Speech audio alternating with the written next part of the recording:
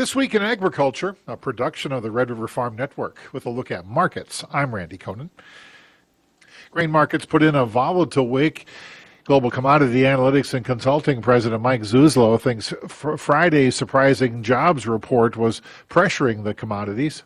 The jobs data, non-farm payrolls, blowing away estimates to the upside, 336,000 jobs made in September, essentially, well above the top-end estimates on the news wires.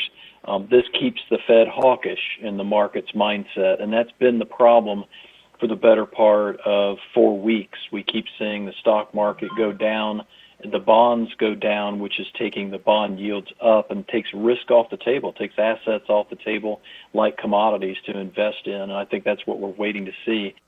U.S. Commodities President Don Rose says the grains face quite a bit of selling pressure going into the weekend. We did, and I think it kind of started out with technically this week we had a recovery, tried to see some strength here throughout the week, but the jobs report really seemed to just, that came out 7:30 Central, really kind of put an anchor on the market, and I think it told us that the economy is pushing along better than the trade thought, and that maybe interest rates are going to have to go up more than the trade had thought, and risk-off type of trade.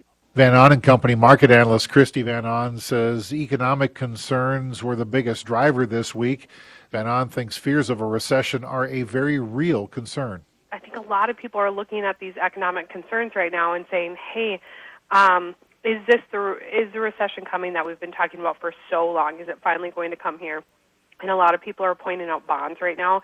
So when you look at the bond chart, just the way this market is trading, it broke through 2 standard deviations away from trend line.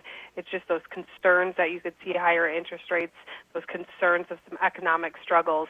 And I think that's where you see that, uncertainty come up. It's definitely coming up into the cattle markets, and I think it's weighing on the bean market. USDA's weekly export sales report for the week ending September 28th showed corn export sales at 2.4 million metric tons. That is well above the previous week and the 4-week average. Soybean export sales of 808,000 tons, 20% more than the previous week, but 10% less than the 4-week average. Wheat export sales, 661,000 metric tons, 21% more than the previous week, 57% more than the 4-week average. Progressive Ag Marketing market analyst Brian Strauman said the livestock markets firmed going into the weekend. The live cattle, feeder cattle were both sharply lower this morning, and then those markets firmed up. The trade were some pretty decent gains. You look at the strength in the outside markets today is certainly supportive with a better jobs report helping out the live cattle, and the feeders feeling the support from the live cattle as well. You look at the cash market and live cattle; they were down $1 earlier in the week, but it looks like the live cattle here at the end of the week is trading maybe $1 higher. So that's supportive, and then the lean hogs. We were lower this morning, but they came storming back with some follow-through short covering from Thursday's strong close, and that market was oversold as well. And the export sales yesterday were really strong, and that is supportive to the lean hog market. The USDA soybean crush report for August showed just over 5 million metric tons crushed last month. That's up from 480,000 metric tons in July, down 180,000 tons from August of last year. The crush number slightly below trade expectations. Soybean oil stocks total 1.7 billion pounds. It's also slightly below trade expectations, indicating strong soybean oil demand. That's a look at markets this week in agriculture. I'm Randy Koenen. The Proceed Right Choice program, where every seed is a step towards your dream rewards. Buy your favorite high-yielding Proceed varieties and watch your rewards grow. With Proceed, you not only get top-notch seeds, but you also get a chance to earn incredible rewards towards Delta Vacations, firearms, Shields gift cards, and personal co-branded apparel with your farm name, a symbol of your success. Visit Proceed.net to learn more about the Right Choice program today. Listen to The Dry Bean Scene every Friday on the Red River Farm Network, brought to you by the North Harvest Bean Growers Association, Johnstown Bean Company, Baristo Herbicide from BASF, SRS Commodities, and Heads Up Plant Protectants. We'll track this year's crop potential across the country and get industry perspectives on possible market impacts. It's The Dry Bean Scene every Friday at 12:35 on the Red River Farm Network. With a look at farm news this week in agriculture, I'm Sierra Doctor on the Red River Farm Network. Well, the House is now in uncharted territory with the historic ousting of House Speaker Kevin McCarthy. National Potato Council CEO Cam Quarles says while the government shutdown was avoided by McCarthy, his seat is now up in the air.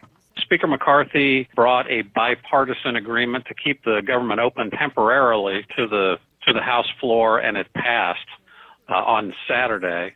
And the gamble that he was taking, some of the hardline folks in his caucus had said, if you do that, if you cut a deal, a bipartisan deal, we are going to remove you as Speaker. Speaker McCarthy gambled, and the hardliners were able to remove him yesterday evening as Speaker of the House. Congress is in limbo until a new speaker is elected. The House is now apparently in recess until next week. The Russell Group president, Randy Russell, says with House Speaker Kevin McCarthy's seat open, there isn't much time to get a new speaker picked and bills, including the next farm bill, passed. Well, the problem they've got is that by the time they get done picking a new speaker, next week will be pretty shot, and then they've got 4 more weeks before we get to November 17th, and when the continuing resolution that kept the government funded runs out again. That does not leave them much time to pass appropriation bills that they have committed to doing. So I think you're going to see the next 4 or 5 weeks a heavy focus on appropriations. I don't see where that creates an opportunity on the House side for them to take up a farm bill until they resolve this government funding issue on November 17th. With the farm bill timeline getting stretched further out, Russell says there will most likely be an extension added. You know, I would just say this. This has really been an unprecedented time and a very difficult time to try to write a farm bill in. And I just think for all the listeners and all of us that care about getting a new farm bill, the dust has really got to settle on the appropriations issue for the rest of the year, on the speaker first and foremost. And I think once we get that behind us, I think that'll create a pathway and momentum to get the bill done. But clearly we are way behind where we need to be, and we're going to need some kind of an extension going into next year in order to buy us time to get a bill done. Russell is hopeful with an extension passed, the farm bill could be completed before the spring of next year, before it gets overshadowed by the presidential election. Medallia, Minnesota farmer Harold Woolley took over as president of the National Corn Growers Association this week. Woolley says his goals for the next year include building a farm bill that prioritizes corn grower needs. I have many goals for the organization, but perhaps my most immediate objective is to ensure that corn grower priorities are included in the farm bill and that we get the bill across the finish line. We are particularly focused on crop insurance and the safety net programs of the Farm Bill. These programs provide vital assistance to farmers during bad times, like when crops are damaged from adverse weather conditions or when farmers experience revenue losses. We need to get this legislation passed as soon as possible. Minnesota Representative Ilham Omar and a dozen other Democratic members of Congress are asking for a permitting ban on carbon capture pipelines. A letter has been sent to President Joe Biden saying a moratorium is needed until federal safety standards are updated. 3 carbon pipelines are planned in the Midwest to help the ethanol industry reduce its carbon footprint. North Dakota has the potential to be one of the world's largest carbon capture sites. And that's a look at farm news this week in agriculture. I'm Sierra Doctor on the Red River Farm Network. While the rest of the world is still asleep, the local cafe is coming to life. The coffee's on, the rolls are in the oven, and the regulars are coming in to claim their tables, just like clockwork. Everyone knows that you best be on time or risk paying the price. Even Jack from Choice Bank down the street. All right. Coffee's on me. When it comes to choosing a banker, find someone you'd want to grab a coffee with. Choice Bank, top North Dakota ag bank for 10 years running. Check out the job opportunities page on the Red River Farm Network website. Current career possibilities include a crop protection manager agronomy sales role with Spring Creek Ag, an established pioneer seed agency southwest of Valley City. Go to rrfn.com and click on the Job Opportunities tab for more details. And if you have a job to post, contact Don Wick or Jay Rader at the Red River Farm Network. We'll get you all the details. With a look at weather this week in agriculture, I'm Randy Koenen. NOAA was out with its 30-day weather outlook this week. For most of the northern plains and upper Midwest, temperatures are expected to be above normal during the month of October. The eastern Dakotas, though, have an equal chance of above and below normal moisture. The western Dakotas are forecast to see slightly above normal moisture. Nutrien Senior Science Fellow Eric Snodgrass says there's a possibility of a frost during the second week of October. There's some better evidence that you might have your first one around the 6th, 7th, 8th of this month. We're going to see temperatures getting cold behind a deep low that's going to try to roll through the area. But then again, you could have a cold night that gets into 34 and you didn't get a frost, right? So right now we're just going to have to wait and see, but I think it's going to be that time frame. Until then, between now and October 6th, 7th, 8th, we're going to be very, very warm. It's going to be beautiful. I mean, we're at crack 80. And Snodgrass expects this fall and early winter to have more of a hot, cold pattern. Corn harvest nationwide, 23% complete. That is below trade expectations, but just above the 5-year average. The soybean harvest moved from 12% complete last week to 25%. Winter wheat seeding went from 26% last week to 40% complete this week. Well, this week's rain slowing the harvest in northwestern Minnesota. Halna farmer Chris Follins had been making good progress on the soybeans. We're doing really good at home. We got soybeans about half done. Just a very nice average crop. For being a dry year, we're really happy. So being half done the soybeans by October 3rd is really good for us. Definitely 2 weeks ahead.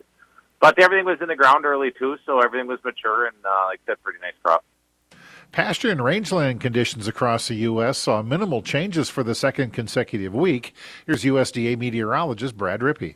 We've got an equal amount of U.S. rangeland and pastures rated good to excellent and very poor to poor. That number is 35%. We were also 35% very poor to poor last week, and our number for good to excellent a week ago was 36%, so a 1-point drop there. On the dry side of things, the main swath of dryness in terms of pastures and range stretches from the southern Great Plains and the western Gulf Coast region northeastward through the western Corn Belt, and then we have a secondary patch in the northwest that's quite dry. Leading the nation this week, 76% very poor to poor is Washington State. Second on the list is Texas, 73%. And there have been some areas that saw slight pasture improvement week over week. We've got some either good or improving conditions across the Intermountain West and the Northern Plains. So one of the big beneficiaries of recent rainfall has been the Northern Plains. That has pushed rangeland and pasture conditions above 50% in Nebraska and the Dakotas. We also see those numbers above 50% in Wyoming, Colorado, Utah, and Nevada. Meanwhile, we've also got some reasonably good conditions in much of the eastern U.S. We do see numbers above 60% good to excellent in several states, including New York, Pennsylvania, North Carolina, and Florida. The agriculture consultant Ag Rural is reporting Brazil's soybean planting just over 5% complete. That's the fastest pace on record.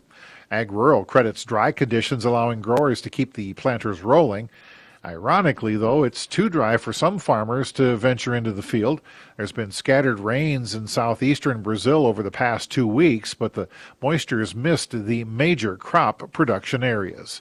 And that's a look at weather this week in agriculture. I'm Randy Koenen. SRS Commodities was founded over 30 years ago by a small group of farmers who wanted to add value to their dry bean production. It was their goal to provide the best quality dry beans direct from the field to the end user at a competitive and fair price. That commitment is still with us today. SRS Commodities, with facilities in Mayville, Washburn, and Portland. Competitive and fair pricing. Find out more at srscommodities.com. Grower owned, family operated, customer driven. National Co-op Month is celebrated during the month of October. With the theme, Co-ops Build Economic Power, this is the time to recognize cooperative businesses as an effective way to build an economy that benefits everyone. At the time when the corporate world is scrambling to find an identity outside of maximizing shareholder value, cooperatives are a proven and trusted way to do business. This October's Co-op Month message is sponsored by the North Dakota Farmers Union and Associated Milk Producers Incorporated and its Dinner Bell Creamery.